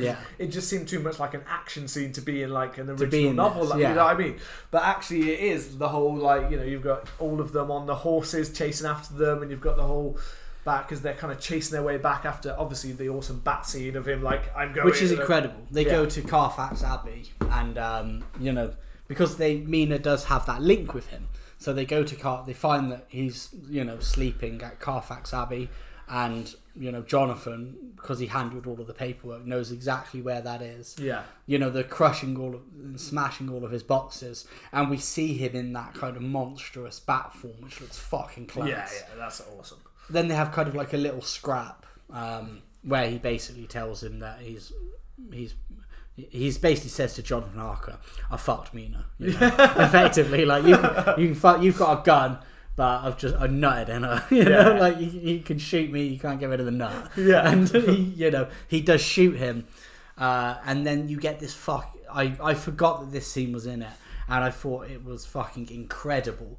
And that's when, you know, Dracula goes back into the darkness, and you see like the red eyes, and then he just like drops into like a swarm of rats and runs out. Oh yeah, and it's yeah. a fucking incredible effect. I really liked that. Yeah, I liked that scene. I wish actually we'd got him a little bit more of a death scene with him in that bat form, because that's fucking awesome. That would have been scary as fuck if you had thought they killed that form in the shadow. Like imagine that in like the fucking shadows with the red eyes and like some kind of scene. That would be fucking insane. I always thought that's when they killed him. I forgot that after they go on the hunt. Well, I as a like book or film. I was like, well, this is like a lot more action packed than I remembered. I thought it was just kind of they finally hunt him down to like a and they just kill him, but in that different way. But but the change, like I said before, I love the way that they do use that kind of the fact that because most people always just think of bat, just bat. They think Dracula turns into a bat form and that's it. But the way that they use that, actually, he takes all forms, and he takes different forms, and he can take different animal forms, and he is animalistic in a lot of ways. It's as if his body has found any way to survive. It will survive. It'll adapt to whatever it needs, which is a really cool feature of the character. That's what it has some really cool elements in that, like these that Coppola I think has thought about. That's what I mean. He's thought of like, well, that'd be cool. And that monstrous bat just looks fucking incredible, man. But and then we get to obviously then that all leads to we need to hunt, and we need to use Mina's like she can help us to lead, which again that is in the book, but just not in the context of like not forcing her, because and she's still the whole time like I need to go to my love. In the book it's much more of a like she's going to help them. It's more of almost more a revenge than it is a right thing, which I think for the ending here a revenge subplot would have worked better than where it goes, because where it goes at the very end doesn't quite work as well because it's not a revenge subplot. But anyway, we got. I really like the scenes of them. Like it looks really cool. It's a really cool shot. It's because you've got Quincy on the thing with his fucking revolver and his cowboy hat. It does feel very like Western style mixed with Gothic. It's a nice blending, because you've got like Gothic backgrounds of like like at first it is kind of like deserty, but then it suddenly turns as they get close to the mountain castle, range. It turns more into Gothic and more into like kind of darkness and shadows. And clouds and stuff like that, and it's a really cool blending. And you've got them like fighting, and they're fighting like the Sherpas, like off of the like throwing them off the mountain, and like Indiana Jones. It's a really cool shot sequence. And you get obviously Van Helsing, gets seduced by Mina, and then the brides. And the scene where they're like ripping his horse to pieces is class. I really fucking the ripping the horses is properly like, oh fuck, like that's because he like protects himself with a ring of fire. And he's trying to control Mina the best that he can by trying to be like, I'm on your side. But and after that, I really fucking love the fact that it doesn't even like give much context. No, it literally just goes. Oh, and by the way, he suddenly travelled to wherever the brides were and he's fucking ripped all the heads off. Well, he's at the castle, isn't he? Yeah, well, he goes... He's waiting for her there. Yeah. He just walks into the castle. But it's just the fact he just walks in, you just see womp, womp, womp, and he's out of it. Like, it happens so quickly from, like, you killed my fucking horse. Yeah, it's just like... but that's... Weirdly, that works perfectly with the context of him. The character he's made. That's so, like, it doesn't really matter. It's just like... I managed to find you. You're fucking dead. Goodbye. Just no fucks given. Walking off with their heads just down, like fuck it. Yeeting them down the cliff. And these scenes, I didn't. One bit, the only one bit in that part I didn't quite like was I liked when this is the part when I did like Winona Ryder, because she's quite good at playing that kind of hazy, crazy kind of girl. And this is where she's very uncertain of everything and going to be crazy. I didn't like the whole. Her using her powers in order to stop them. I thought that scene looked a bit off. Which again, it's old special effects anyway. But she, like, she gets the green rings around her. She's sending out it's only a minor kind of part of it, but she uses it, and it's like she's trying to help Dracula the other way around, because it then causes them. That is when followed by what causes it. Kind of is partly implied that. Because it's all thrown off and he gets distracted for a moment, Quincy gets the knife in the back. Yeah. So he kind of like, it's kind of part of that scene, so she's kind of technically helped. Yeah. So that was the only one bit when it was like, it went from her being like mad to then suddenly she's like powerful sorceress of Dracula, like I have the power to help you, I will get to my, you won't stop us kind of thing. I don't know why, I just like was like, it just felt out of place. Suddenly it was like the rest of it worked like you're using her to lead you to him, you're forcing her to go there, and when we get there my only other gripe with this ending part is again the fact, and I know he's been gravely injured, but it's the fact that and in the original novel it's much more simplified than this. It's basically just they find his resting place and then they fucking lop his head off. Yeah. They stake him and lop his head, and that's brilliant. But that, there's not a lot. They have the whole chase to it, but once they get him to that point, it is like a lopping, take the head off kind of, and that's not Mina doing that kind of thing. It's just they managed to stop him, but there's not really much. There's no fight in Dracula at this point anymore. Like he's just kind of when he tries, he's being like moved around in the thing and just kind of like in the middle of all the Sherpas. He looks a bit boxed in and he's in a more decrepit form than I think he has been at all. Because now he's got long hair, not his hair done up as his beautiful little, his beautiful styling. But I don't, like a little bit when they're all on the courtyard and they're like that kind of thing, which looks like the setup for some kind of like kung fu movie where they're about to start fucking like, let's do this. But it just didn't feel like it. Like this, it just added on to my kind of that he's just like, that's just why I felt he just felt a bit weak as I know he's meant to be damaged and hurt by he's being injured at this point kind of thing. Yeah. But it just kind of felt like he was just kind of, it didn't take a lot to get him and then to get him through the doors. And well, I mean, I quite like it because they build the tension for him for the sun setting. Yeah. And then the second that the sun sets, he bursts out of the box. Yeah. And then he tries to get in the castle and then he gets his fucking throat slit. And then stabbed. It's just that one bit, like I like him bursting out and stuff like that, and just that. But it just feels very like it does feel quick. Easy. If you're gonna, I just meant like in the original. I can't take that back to the original novel because it is quick in the original novel. But if you're gonna try and make it a little bit more action packed, it feels like maybe this is a chance to show that he is quite powerful, especially if you imply that he was meant to be Vlad the Impaler. Then maybe this is the point where we add a little bit more of an action, somewhat part to it to just make it a little bit more. But like, even though he puts up a bit of a fight, he just seems very easy. His throat slit. It's like, now you're fine. Like, get inside the castle. It's a really tricky one, I think, because you obviously in the original book they just find his resting place and they kill him. But I also, I read Salem's Lot recently, and that effectively has the same ending. They find Barlow, and if I remember correctly, they stake him just before he wakes up. And you can build tension with that. In Salem's Lot, all of the other vampires are slowly starting to wake up and surround Ben Mears when he does stake Barlow. And then they don't instantly all crumble to dust or anything. They actually enter into mourning, and he manages to escape. And I think it's a tricky one because we got to also remember that it's not an action film. Yeah. So you don't. I mean, I don't want it to be an action. That's what I mean. I would have been quite happy if it just went with the original book and just made it more simplified. But it's more because I think the film does somewhat he's got forces trying to stop him, but. This film makes it somewhat feel like it's building up to something with them and Dracula once they meet, and that's why I just feel it's more the way that they've done it. It makes it feel like it's building to something, and then it's like, okay, so we're not just going to the thing. So you've got him there, but it just felt like another reason to. That's all I meant is I just wanted Dracula to maybe show a little bit of what he's capable of, because it just feels a bit like he's just kind of there. Like, he just kind of gets out and he tries to do something and he fails, and then that's it. See, I like it because I think he dies very much on the steps, Yeah. It's like, I feel like there's something, if they'd have followed him to his resting place and got him, I don't think it would have hit as well. But I think the idea is that he can get into his castle. Yeah. Once he's in his castle, he can regroup his powers, Yeah.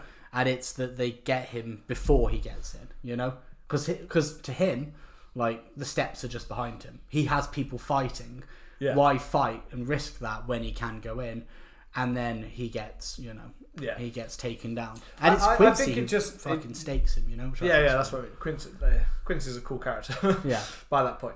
Right. It's just it just is more like I get that he wants to get inside and things like that. I think it's not so much reflective of this ending. I think I would have been perfectly fine. I think it just, for me, is the fact that I felt that his character had been on a quite slow and not very terrifying, quite weak kind of descent and then this didn't really feel like it did anything to give me an extra kind of fear of Dracula. Yeah, and fair then it's enough. like he's like, you're gone. Yeah. And then we obviously get Mina dragging him inside. Yeah. As in trying to help him, and then realizing that she must kill him, and then staking him through, which you get the kind of the cool, like, going straight through him into the ground, the steps. And then taking his head, which I already kind of said a second ago. I think at the same time that works and understands that.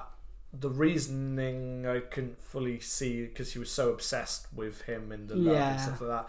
I couldn't quite see what, I could understand if she wanted to get back at him or wanted the revenge like she did in the thing, because he'd been slowly like draining her and forcing her, and she forced him to do he forced her to do things in the the novel that you kind of hear of. Whereas here she felt so obsessed and loved with him that it kind of came out of the blue. And I get the kind of the love lost, the torment. There was a point when I thought I'd missed it, so I went back, because I was like, wait a sec, when she slices his head off, I didn't see the first time, and I was like, she then put the blade into herself, as in like a kind of Romeo and Juliet kind of thing. She dies with him.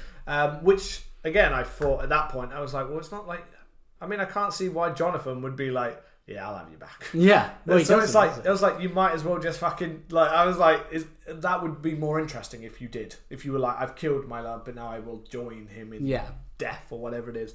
But instead she's just kind of there, and it's kind of outside, and it's like, Quincy's dead. Quincy's dying, sadly.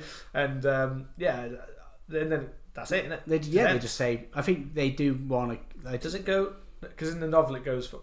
And Jonathan and Mina have a baby, and they call it Quincy.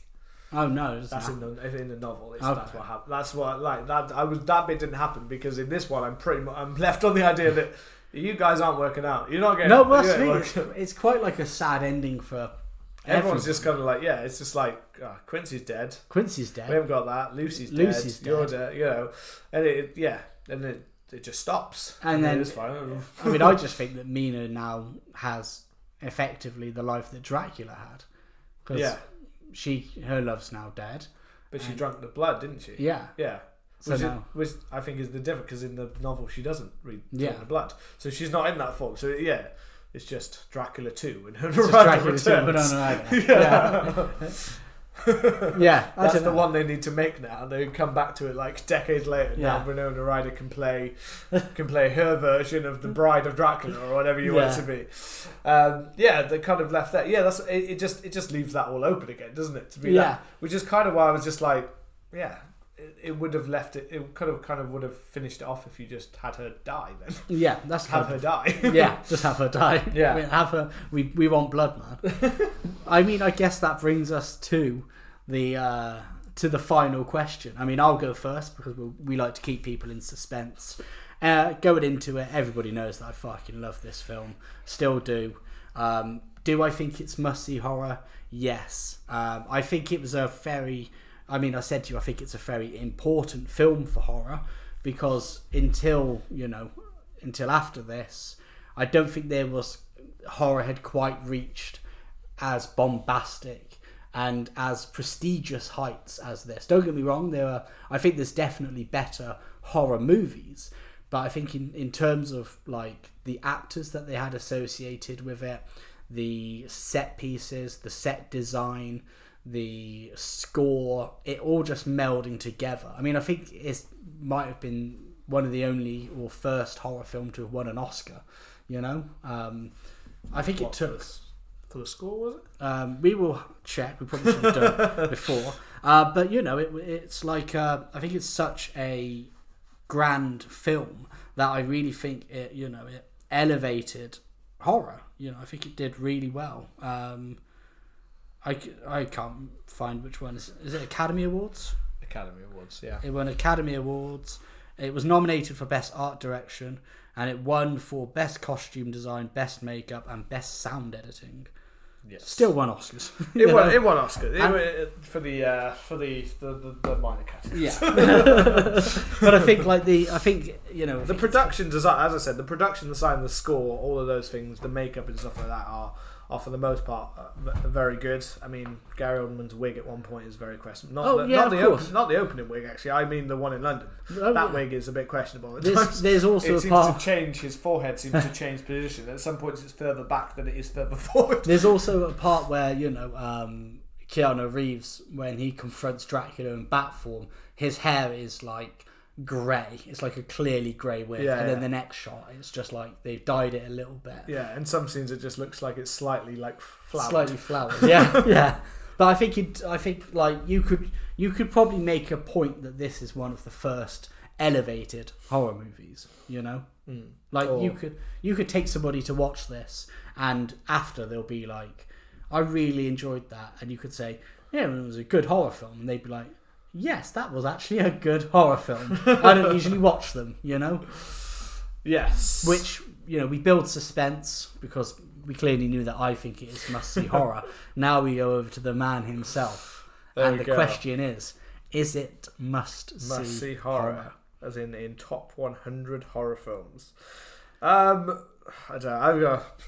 So I kind of related back. So like I was looking at it, looking at it from different. As I said, I've enjoyed parts more than I did last time. So that's good. A little bit better. But I mean, like I said before about the film, like a lot of people sound like about it, like gained a cult status, and is one of the more successful films in both many of the definitive and is seen as like the definitive Dracula adaptation of a novel. For many people, I'd agree. It does stay true to most parts of the books while deviating and adding many additional parts that therefore also change the story of the novel. So, and that's kind of part of my kind of problem at the same time, is the fact that it both adapts, but it also changes many things, and many of the additional parts I believe are like the problem with the film.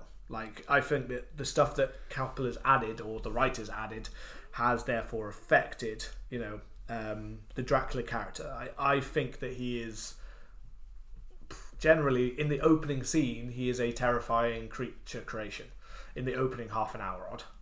After that, not really. I think he's quite generally. I think Gary Oldman's fantastic, but I also think that Gary Oldman, with better material, could have done a better Dracula than we have here. I don't think he's the definitive Dracula at all. Interesting. I think maybe in the opening we could say that maybe actually he could be, but I then think after that, I think the character doesn't even feel like Dracula to me. It feels like a weaker, lesser character. I think he's less scary and less interesting, and I think only enforced this love-lust Dracula, which I just think he's not really in the novel, and he's a creature that doesn't, he's not really a creature that appears that if he can have love. He's the creature that draws other people in, but he's not a creature that loves. He wants for things, but he doesn't want love. And although in many ways it's faithful, I'm still waiting for an actually good adaptation of Dracula. I think I think it made me reflect on kind of overall that there's been some really cool films about Dracula, but there's not been a truly great adaptation of Dracula, I don't believe. Interesting. I think you can take parts of the novel, but it's a bit hard if you kind of miss the point of the character that you're kind of leading on, and I think it misses the point, and it also underachieves with several of the characters and several of the main characters. Jonathan Harkin is a main character in the book, and he's basically nothing in this film. Mina's story is completely changed, and if you take two of the main characters and you change it, then it's not quite. And then if Dracula's not the way that Dracula is kind of talked about for most of the film, then when you say it's a faithful adaptation, it has a lot of the characters in it, it has the story points, but it doesn't seem to get the characters or get the motivation. So that's kind of my take on him, and we've already talked about him being love lost and crying, and I'm not saying that part doesn't make it an interesting idea though, and I understand on the other side that this was maybe trying to modernize Dracula and kind of make it more interesting to a new audience and things like that, and try to find a way to kind of bring people in, and it's kind of trying for a surrealist and somewhat campy kind of styling to it. But I think it's just not Dracula to me. It's not the Dracula that I expect, and that's not me saying I want Bela Lugosi or anything, because that's also not. But I just don't think. I think, like I said earlier, I think Nosferatu, I think, is in my head is the strongest interpretation of that character, because Dracula shouldn't be the front character, and he's not in a lot of this film either. But he shouldn't be the front and foremost. But what you should feel is his fear throughout the film. And although you do in the first act, the middle act completely loses that fear and thing, which then I think it struggles to regain in the third act. And therefore, like, it's helped by interesting characters like Van Helsing, but it doesn't regain it. And as I said before, I found Dracula quite a whiny little bitch. Well, I mean, that brings us to the $1 million question: is it must-see horror? I don't think I can't say that and then say it's must-see horror now. It's not. I just don't think it's a good enough film. I just don't think it's good enough Dracula interpretation. It's not a definitive Dracula. It's not in the top 100 horror films because the film isn't really scary. The first act is somewhat scary. The rest of the film isn't that scary, and there were films that came before it that did far better interesting things with, monsters and things like that, and monster characters, and I just don't think it's deserving of that title. Yes, it's got big actors in it, but big actors isn't a replacement for strong storytelling, and this doesn't have it. And it doesn't have a Dracula that you'd kind of want in that way, and I think finally, like, this is why the only reason I was split is because this is the most closest faithful adaptation of Dracula, and therefore I do think that Dracula, if that's the way you're looking at it, then in which case that's the only thing that might, in my mind, might have snuck it into must-see horrors, because it's the only one we've got. But I don't think only one we've got is a good enough excuse to say it's good enough. I think it's got some great parts, but it's mainly a unfocused film by Coppola that is not got a very, outside of the first act. Sadly, Gary Oldman is really good, fantastic in the first act, but after that, I think sadly the script lets him down. Well, that's it. I mean, there we have it. You couldn't change my mind. I like some bits more, so I respect it more than I did before, but I definitely still think that anyone says that this is a great Dracula film, I still think it's overrated. Well, I mean, I tried. He tried. You got to give him that, and it looks like the CMTH boys are split, which means that we have to put it to the public vote. So you can find us on Twitter and Instagram at CMTH Podcast. If you think that Bram Stoker's Dracula is must-see horror, let us know with the hashtag Team Bobby. And if you think that no, it's overrated, isn't definitive Dracula, and is not must-see horror, then hit us with that hashtag Team Seb. And the public shall decide our fate. We hope that you've enjoyed this, discussion / bickering about a film which has split the boys. Always remember to hit that subscribe button, and please leave us a lovely review. And we will see you next week. Take care. Goodbye. Don't let any strange sexual Dracula men into your house. They can't enter unless you say yes. Be mindful if you see a wolfman pounding in your garden. See you later.